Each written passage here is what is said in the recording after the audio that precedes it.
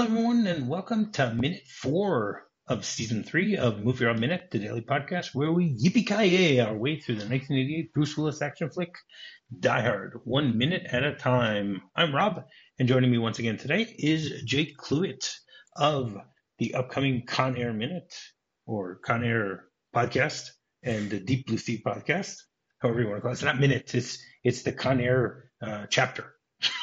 Yeah, we didn't know what to call it. Scene by scene didn't really work, so we just Deep Blue Sea the podcast, Con Air the podcast. Seems to work. Okay, hey, hello. Sometimes simple is just as good. So it's all about the SEO. It's all about the SEO. Gotta be searchable. I don't know enough about the SEOs, which is why I need your help sometimes. Yeah. Well, I get it from my wife. So there you go. All right. It doesn't matter where it comes from, as long as it works together. So thank you for coming back and joining us for another day of Die Hard. Happy to be here, walking backwards down the corridor. Walking backwards around a circular corridor. A hairpin bend, it seems. This is a very oddly laid out bit of walking around. Completely. So minute 4 begins with Takagi continuing to give his speech and ends with Lucy McLean getting up really quickly from the floor. So yesterday we ended things with we get to see the party that's going on in the Nakatomi building, and Takagi's giving his speech, and he continues by saying, on behalf of the Chief Executive Officer, Mr. Ozu, and the Board of Directors, we thank you one and all and wish you a Merry Christmas and a Happy New Year. And then we hear someone from the crowd scream, Merry Christmas, and someone else say, Happy New Year. So it's just pretty funny the way that the whole thing is laid out. Yeah. So maybe that somebody shouting Happy New Year implies that they're going to be shut down between Christmas and New Year, which would explain why Holly is quite so busy, because she's trying to do a week's worth of work. Well, we know that they're going to be shut down because I don't think that's they're going to need it. They're going to need a shitload of screen doors. Not how Takagi had planned the evening to go.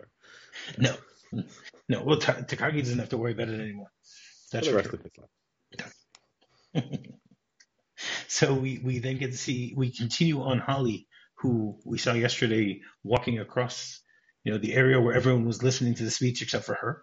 I guess she's high enough on the totem pole that she doesn't need to really be paying attention, and she just walks across and walks into a corridor and starts walking down, and then we get the on-screen credit for William Atherton. Yeah, who another villain that you won't get to talk about. One of the great movie directors, yes. William Atherton. Completely. He's really good at it. So we did an episode of the Lambcast once on Die Hard 2 for our Christmas movie of the month. And in that we came up with the term to describe a film that has just a lot of bad guys in it, like low-level bad guys, as being having a sphincter of which the great Will Slater from Exploding Helicopter came up with that term. And Die Hard 2, these films have so many kind of low-level scumbags that it's just so much fun to not even amongst the terrorist group, just outside of that. I mean, we've got the other one in this chapter, Hart Bochner, Harry. Horrible guy. Just an all-timer sleazebag. Another credit in this chapter is for Paul Gleason. Just a wonderful twat, just to hate in films. It's so much fun. There's that kind of caliber of character actor that is so enjoyable to just despise on screen, and they do it so well. It's true, and they work well. And these, they use the same actors over and over for those things. Yeah. So it's nice and shocking when you see them in something where they're not playing that character, which doesn't happen very often. Yeah, like Hart Bochner is in Terror Train, but it is fine. It's not no fun to write about, and I did not recognize him in that because I was looking out for a guy like doing cocaine and being an idiot, and I couldn't see anyone like that. So I assume he is in there somewhere. Yes, but not here. So Hart Bochner was born on October 3rd, 1956. He will be 66 years old later this year. He has 30 TV credits and 26 movie credits. The only 3 movie credits that I actually noticed that I know what they are is obviously Die Hard. He was in Breaking Away in 1979, which was a Best Picture nominee, and Supergirl. In Breaking Away, he played a teen, bully. Yes, yeah, And I've seen Breaking Away. I have not seen Supergirl. yeah, and he was in Supergirl, so I don't remember offhand what role he played there. I think he's the love interest. Uh, if I It could remember be. other people That's talking very about it. possible. That is possible. He's Ethan. Yeah, it was a terrible movie. I don't want to. That's not So even I something I want to go back and revisit. You know, because it was. I love Helen Slater, but you know, no. If I want to see Helen Slater in a good movie, I'll see her either in City Slickers or in Secret of My Success. I don't need to go back to Supergirl. Holly is played by Bonnie Bedelia, who was born on the 25th of March, 1948. She is 74 years old right now. She has 56 TV credits. She was actually on 2 TV series. She was on Parenthood. She was in 103 episodes there, and The Division, where she was on 88 different episodes. And she has 34 movie credits. Die Hard, Die Hard 2, Presumed Innocent. Presumed Innocent, yes.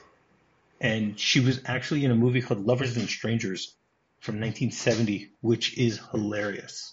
It's such a great movie about like preparing a wedding and all the different things that can go wrong. And she plays the bride. It's a relatively small part because it's all about everyone around the wedding party. But it was a very fun movie to watch. What was that called again? Sorry. Lovers and Other Strangers. Okay. Yeah. So as she's walking down this corridor, so Ellis comes from behind and says to her, "Hey, Holly, what about dinner tonight, huh?" And then she turns to him and tries to nicely brush him off and says, "Harry, it's Christmas Eve. Families, stockings, chestnuts, Rudolph and Frosty. Any of these things ring a bell?" And first of all, he's, as you mentioned earlier, he's walking backwards as they're talking. And it's great how they're having this West Wing-ish type of conversation. Yeah, it's walk and talk. Yeah, it's a walk and talk.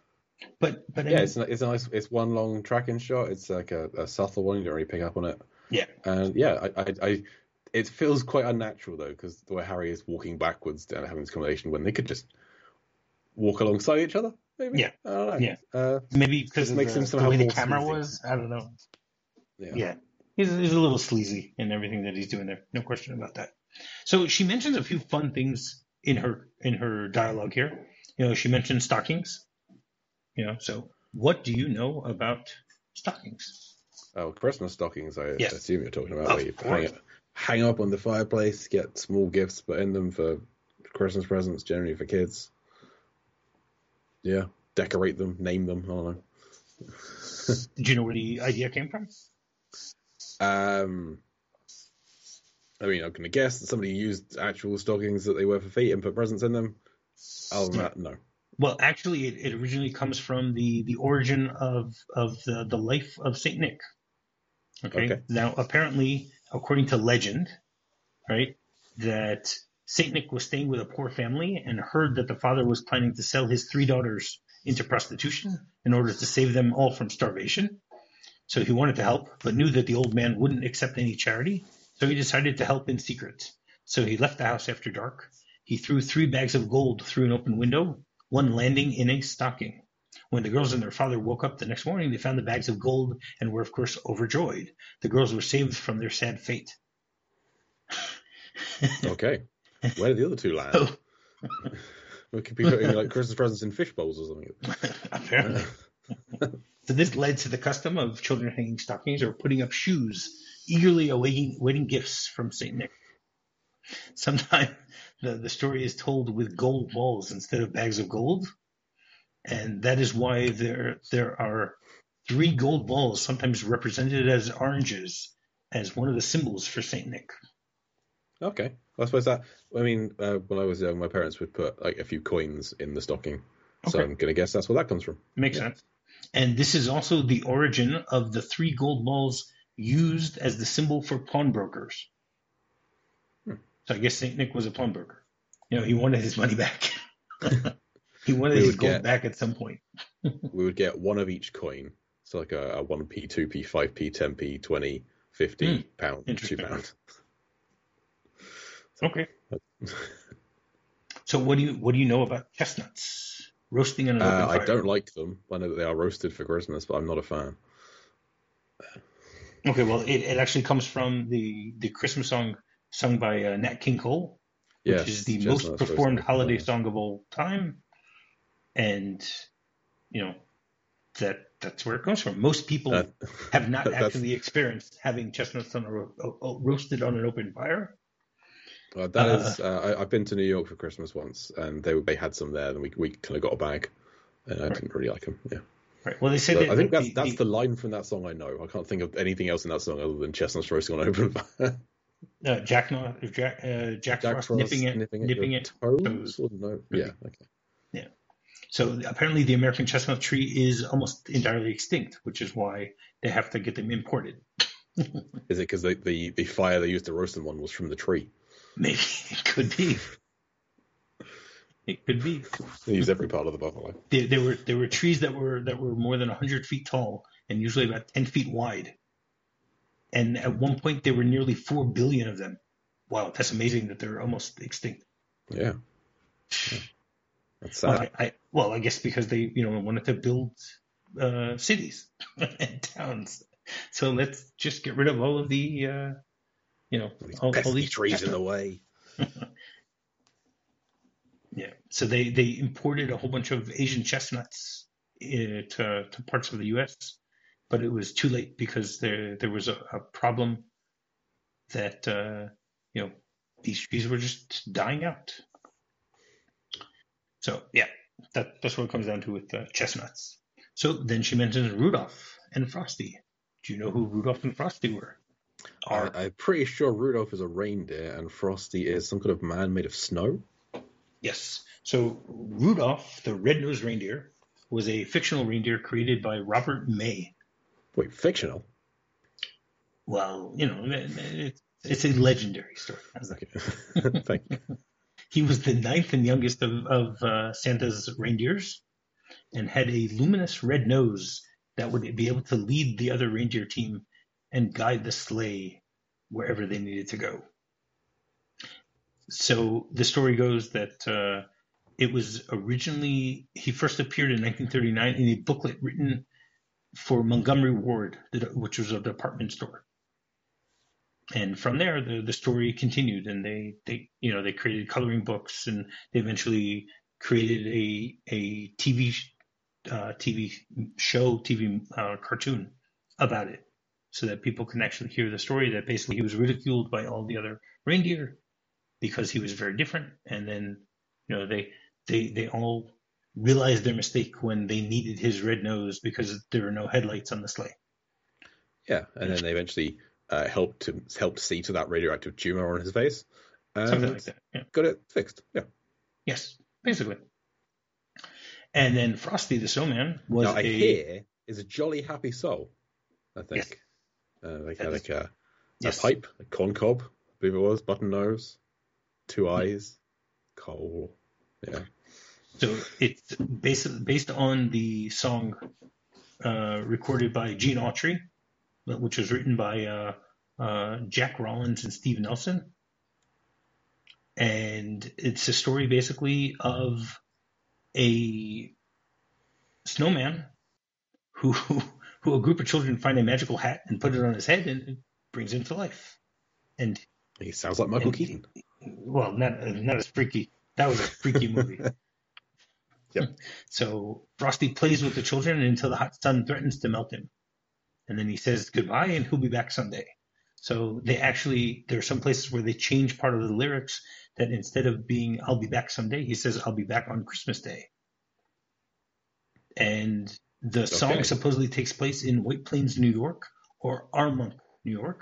And there is actually a parade in Armonk every single year dedicated to Frosty. So yeah. And then we get two more screen credits. We get the screen credit of Paul Gleason and the screen credit of Hart Bachner. Now, I mentioned earlier, it looks like they basically walked in a circle because you see ahead of them, right when they're about to walk into her office, you can actually see the party going on in front of them. So, like, shouldn't she have just continued walking and then I think it's a triangle. I think cause when she leaves the party, she's heading off in, as we're looking at it, a kind of a northeasterly direction. Okay. And she makes a turn to head back, and that's when Harry's walking backwards, and then they make another turn. So I think this is why it's a very odd layout. It feels like there's like a triangular, maybe it could be a square, I suppose. There's some kind of a block that they're walking around, where there's like an office. Yeah, but it looks strange that she would go that way. That she wouldn't have gone. It is a very she already walked through the crowd, so just walk a few more feet through the crowd to get to your office. Yeah, I agree, because she pauses to kind of look at some of the data. Maybe she's taken a wrong turn. She's been so focused on the data, she's just gone the wrong way. Maybe they were making too much noise, so she wanted a little bit of quiet while she's walking down the corridor. Or she's just trying to get her steps in for the Could be. Many years before they invented that idea, but yeah. Yeah. Pioneered somewhere. This is what the Nakatomi Plaza does. They make it. And then Ellis Hartbachner says to her, actually, I was thinking more of a mulled wine, a nice aged brie, and a roaring fireplace. You know what I'm saying? So, first of all, it sounds really creepy what he's saying here. I mean, everything he says and does is the creepiest thing in the world. So yeah, but just the way that he does it here, So, what do you know of mulled wine? Do you know what it is? It's wine that's been warmed up. It's put some spices in it. It's spiced wine, which is usually made with red wine, and they put a whole bunch of spices in, sometimes raisins, whatever, and it is some cinnamon, and served hot or warm. And it is a traditional drink during winter, especially around Christmas. Yeah. And it's much more popular in Europe than it is in America. Yeah, it's the dairy-free alternative to eggnog. Apparently. Basically. Yeah. And, okay, what do you know about Brie? Besides it being a town in Middle-earth. I mean, it's also pretty sure a town in France. But this is a cheese, it's a soft cheese. I enjoy a great deal on a bacon sandwich. Yeah, I like brie. It comes from brie. It goes well with cranberries. Nice on a baguette. It's brie. It's a stuffed brand of cheese from the French region of Brie that is usually pale in color and slightly grayish tinge under a rind of white mold. Sounds really. I have some in my fridge now. You eat the mold. Yeah, Mold's nice. I'm sure it is. It is. It works. Yeah. I will be having some for lunch today. Just because we're speaking of it, there you go. Some mold or some brie. Both. They come together. Packaged. Okay. Hey, why not? Sounds like fun. So the idea here, obviously, is these are both brie and mulled wine are used somewhat as aphrodisiacs. I have not heard of brie as an aphrodisiac. Cheese is something I've never considered to be have aphrodisiac properties. Yeah, but I mean, basically, there's no question that this is sexual harassment. What he's doing here, no question about it. He's just a guy trying to get a date. With the I mean, he could not be more clear. Yeah. If he would say, like, and by mulled wine I mean me, and by brie I mean you, and by roaring fireplace I mean my bed. Like it couldn't. It's implied. It's all this is bad. He knows that she has like children to spend Christmas Eve with. He doesn't care at all. He's just in it. He's just out for it. And what, he doesn't know that she's married? But I mean, she separated but still married. I feel like that shouldn't be considered a barrier, given her status at work. She's not with John. But she does have a picture of the four of them together. She doesn't have no pictures of him. Okay, we'll talk about the pictures tomorrow. All right, you're right. I'm making that go. All right, we'll get there. We'll get there. But her response to him is she just ignores him basically, and then we get 5 more credits. I'm not going to go into all the different credits there because it's not needed. This isn't going to be the first time that she's had these kind of advances from him, I'm sure. So she's used to ignoring him at this point. And then she walks into her office, which has a very, very strange layout because it looks like the secretary is in her office. There's no separation between them. So you can theoretically say that she's sharing her office with her secretary. Yeah, or Yeah, maybe she's the kind of person who doesn't spend a lot of time in her office. She's always like busy elsewhere, and so it's useful to have the secretary Yeah, in there. Maybe because we know the building is under construction in some areas, so maybe the plan is to build some kind of dividing wall right. here. I Could don't be. know. Don't know. No, I don't think they're. Well, these floors seem done. It's not the upper floors that we're getting to yet. Don't know. And Maybe once they finish the upper floors, they'll then have a recalibration of everything. Like, is there anything we need to improve? Yes, a yeah, dividing wall. could be. But that time will Yeah, never come. that's true. And then she says to her secretary, Ginny, it's 5:40. Go join the party. Have some champagne. You're making me feel like Ebenezer Scrooge. And then her response is, thanks a lot, Miss Gennaro. Do you think the baby can handle a little sip? That baby's ready to tend bar. So, again, a No. very strange conversation here. First of all, the actress who plays Ginny her name is Dustin Taylor. I don't know when she was born, but she passed away on the 21st of March 2004. She has 4 TV credits and 1 movie credit. Surprisingly, this movie. Her real name is Karen Burke. So I guess she changed it, just to have a stage name.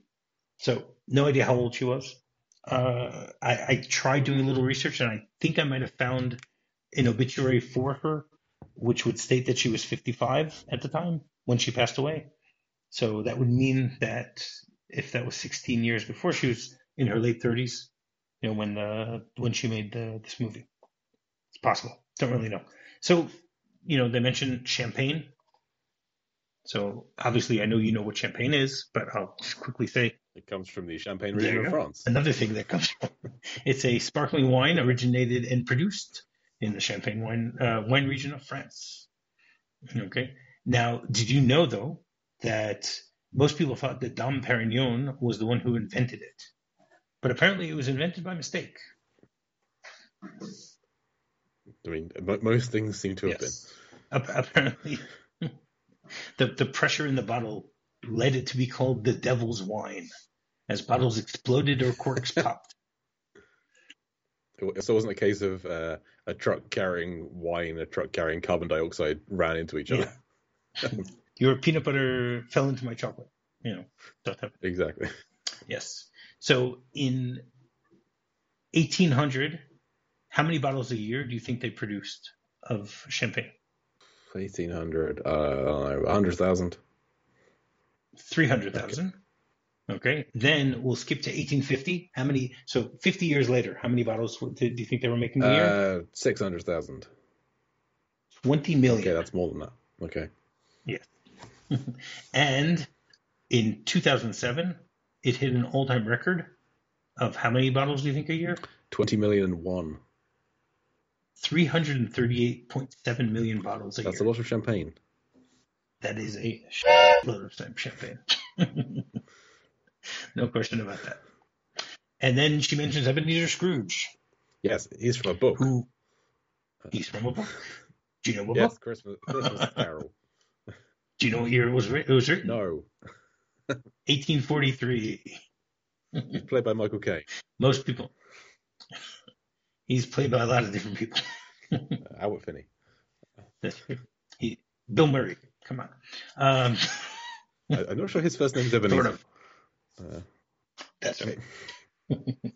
Yeah, so most people know the story about the Christmas Carol, about a miserly man who is visited by 3 ghosts in order to try and get him to change his ways and become nice. Yeah. I believe it was successful. Yeah. Yes. Now, the word Scrooge is actually in the dictionary now.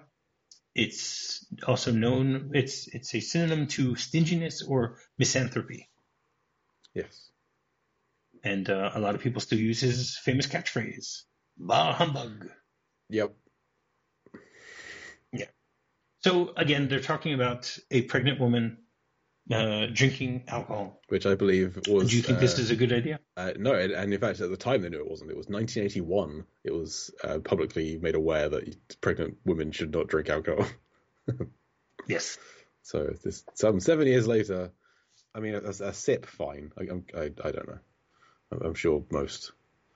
I'm not going to comment. I don't think she should be. No, but for her to say that she can tend bar, that's that is incorrect. Too much. That is factually incorrect. That is a fetus. You cannot hold a bottle, let alone work an optic or pour a pint. Even Jay couldn't hold a bottle in 1988. But yeah, a bottle of beer. Certainly not. Or of alcohol. Yeah. So yeah, I don't really know about the whole thing. It's been a known fact for many years that it's dangerous. It can cause spontaneous abortion, stillbirth, low birth weight, prematurity, a variety of other birth defects, and developmental abnormalities. So yeah, women who are pregnant should not drink. So is Holly trying to sabotage this pregnancy? Is she trying to keep her loyal secretary from taking maternity leave? Is Holly the villain here? She spent too much time around Ellis? Ooh. Could be, but I mean, part of the whole thing is that Ginny's going to get a few weeks vacation after this movie anyway. So, and I'm surprised she didn't go into labor. Well, they get her. We'll talk about that later in this. They get her herself. But I'll have one brought out to her. Yeah. So, I mean, there is a little bit of a continuity error here because as she's walking towards her desk, so she talks to Ginny, and then Ginny gets up and leaves. And then we have Ellis say to her, "Last chance." And then she turns to him and says, "Bye." And then we don't see her pick up the phone. And then we hear the phone ringing.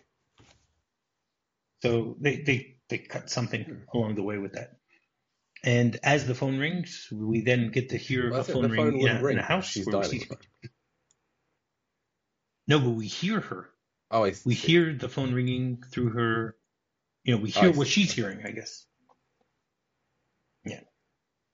So then we see two kids playing in the kitchen or whatever it is, and the girl jumps up and runs towards the phone, and that's how this minute ends. So, do you have anything else about the kids have to say about this minute? They're in it more tomorrow. All right. So the script has a few interesting things here. It has a big discussion. It has a longer discussion about Ellis. It says, falling into step with her is Harry Ellis, 37, VP of sales, well dressed with stylish, slicked back hair. He looks and acts very smooth. And then we have the whole discussion between them about dinner. And then as she gets into the office, it then describes who Holly is. It says, her name is Holly Gennaro McLean, though the nameplate on her door stops after the first two. She puts the printout down on her secretary's desk.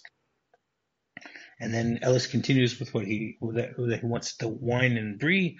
And then it says, Holly ignores the come on, turns to her secretary. And then she says the exact same line to Jeannie, but she says that it's 6:40 instead of 5:40. Again, doesn't really make a difference except for establishing that things are a little later than beforehand. And then instead of Ellis saying to her last chance, he says, how about tomorrow night? And then it says, Holly just points to the door. He follows Ginny out, clearly not giving up. Just then the party on Holly's phone picks up, and then we see a 5-year-old Lucy McLean racing. And that's pretty much how it ends here. Harry tries for Christmas Day as well as Christmas Eve. Wonderful. Good. Yeah, apparently. Well, come on. He just doesn't give up. What can I tell you? So every Thursday, the segment that we have is another off the beaten track holiday special. So Jay, you have I have a Christmas story this time. So I've actually had pretty uneventful Christmases of my life. I mean, there was the year the table centerpiece caught fire, but it was dealt with very quickly. So the most eventful Christmas that I've had was when we first had our dog. You may have heard him have a little cameo in the first minute of this week. He was a Labradoodle when he was a puppy. It's called Murphy. We went over to my sister's house for Christmas. My sister has always been a neat, clean, tidy person. Her entire house is white. On the inside, everything is white. But she still allowed us to bring a dog. So this is entirely her fault as far as I'm concerned. So nice day, presents, etc. They got a garden. There was a pond in the garden. And Murphy was only a few months old. He hadn't encountered a pond before, had a lovely time running around the garden, and then he kind of saw the pond and thought, oh, I might jump in that. And so he ran up, leapt, and was caught in midair before he landed in the pond. So it was my brother-in-law at the time caught him, and so that was fine. That's impressive. It was. I kind of saw it through the window and I was like, oh my god, how did that happen? So we then kind of thought, okay, we don't want him to jump in the pond. So we kind of kept an eye on what he was doing, kept guard, or we thought we did, up until everyone was looking the other way. We heard a big splash, and he jumped in the pond. And it wasn't a big pond; it was quite muddy, and he was a very fluffy dog. So my then girlfriend, now wife, spent, I don't know, an hour toweling him off with every towel and scrap of fabric my sister had to spare. And then he had to stay in the conservatory for the rest of the day, not allowed outside. It wasn't a fun Christmas for Murphy. But that's kind of the most eventful Christmas I've had. It's just a dog jumping in a pond. I'm sorry to say I haven't really got any. I hope your future guests have more grand, world-ending Christmas or holiday stories to tell. But I live a pretty uneventful life, I'm afraid. Apparently. Apparently. All right. Great. So you want to once again tell people how they can get in touch with you? Yeah, so another site that I run is The Lamb. Kind of mentioned yesterday, the Lambcast, Lampity podcast. The Lamb is the large association of movie blogs. It is exactly what it sounds like. It is a huge collection of, at this point, over 2,000 movie blogs and podcasts. It's how Rob and I met. You can find it at largeassmovieblogs.com. If you have a movie blog or podcast and want to join a community of like-minded folk, it's always good for looking for podcast guests or podcasts to appear on, or just friends who want to try and meet people online who like to talk about films and come join the Lamb. There's a real great community there. And then you can find the Lambcast through that. So largeassmovieblogs.com is where to do that. I am the shepherd of the Lamb at the moment. So cool. Thank you very much. And while you're doing that, you can go rate, review, and subscribe on any podcast you might be using to listen to this show. You can find me very simply just by doing a quick search for a MovieRob Minute. You can go to my website. You can find me on Facebook, and you can find me on Twitter. So, Jay, you feel like coming back and finishing off an entire week, not just 5 days, but in a 6-day week on this podcast, both seasons 2 and 3. I think it'd be rude not to at this point, so yes, count me in. All right, excellent. So we will see everyone tomorrow, and until then, yippee-ki-yay! Yippee-ki-yay!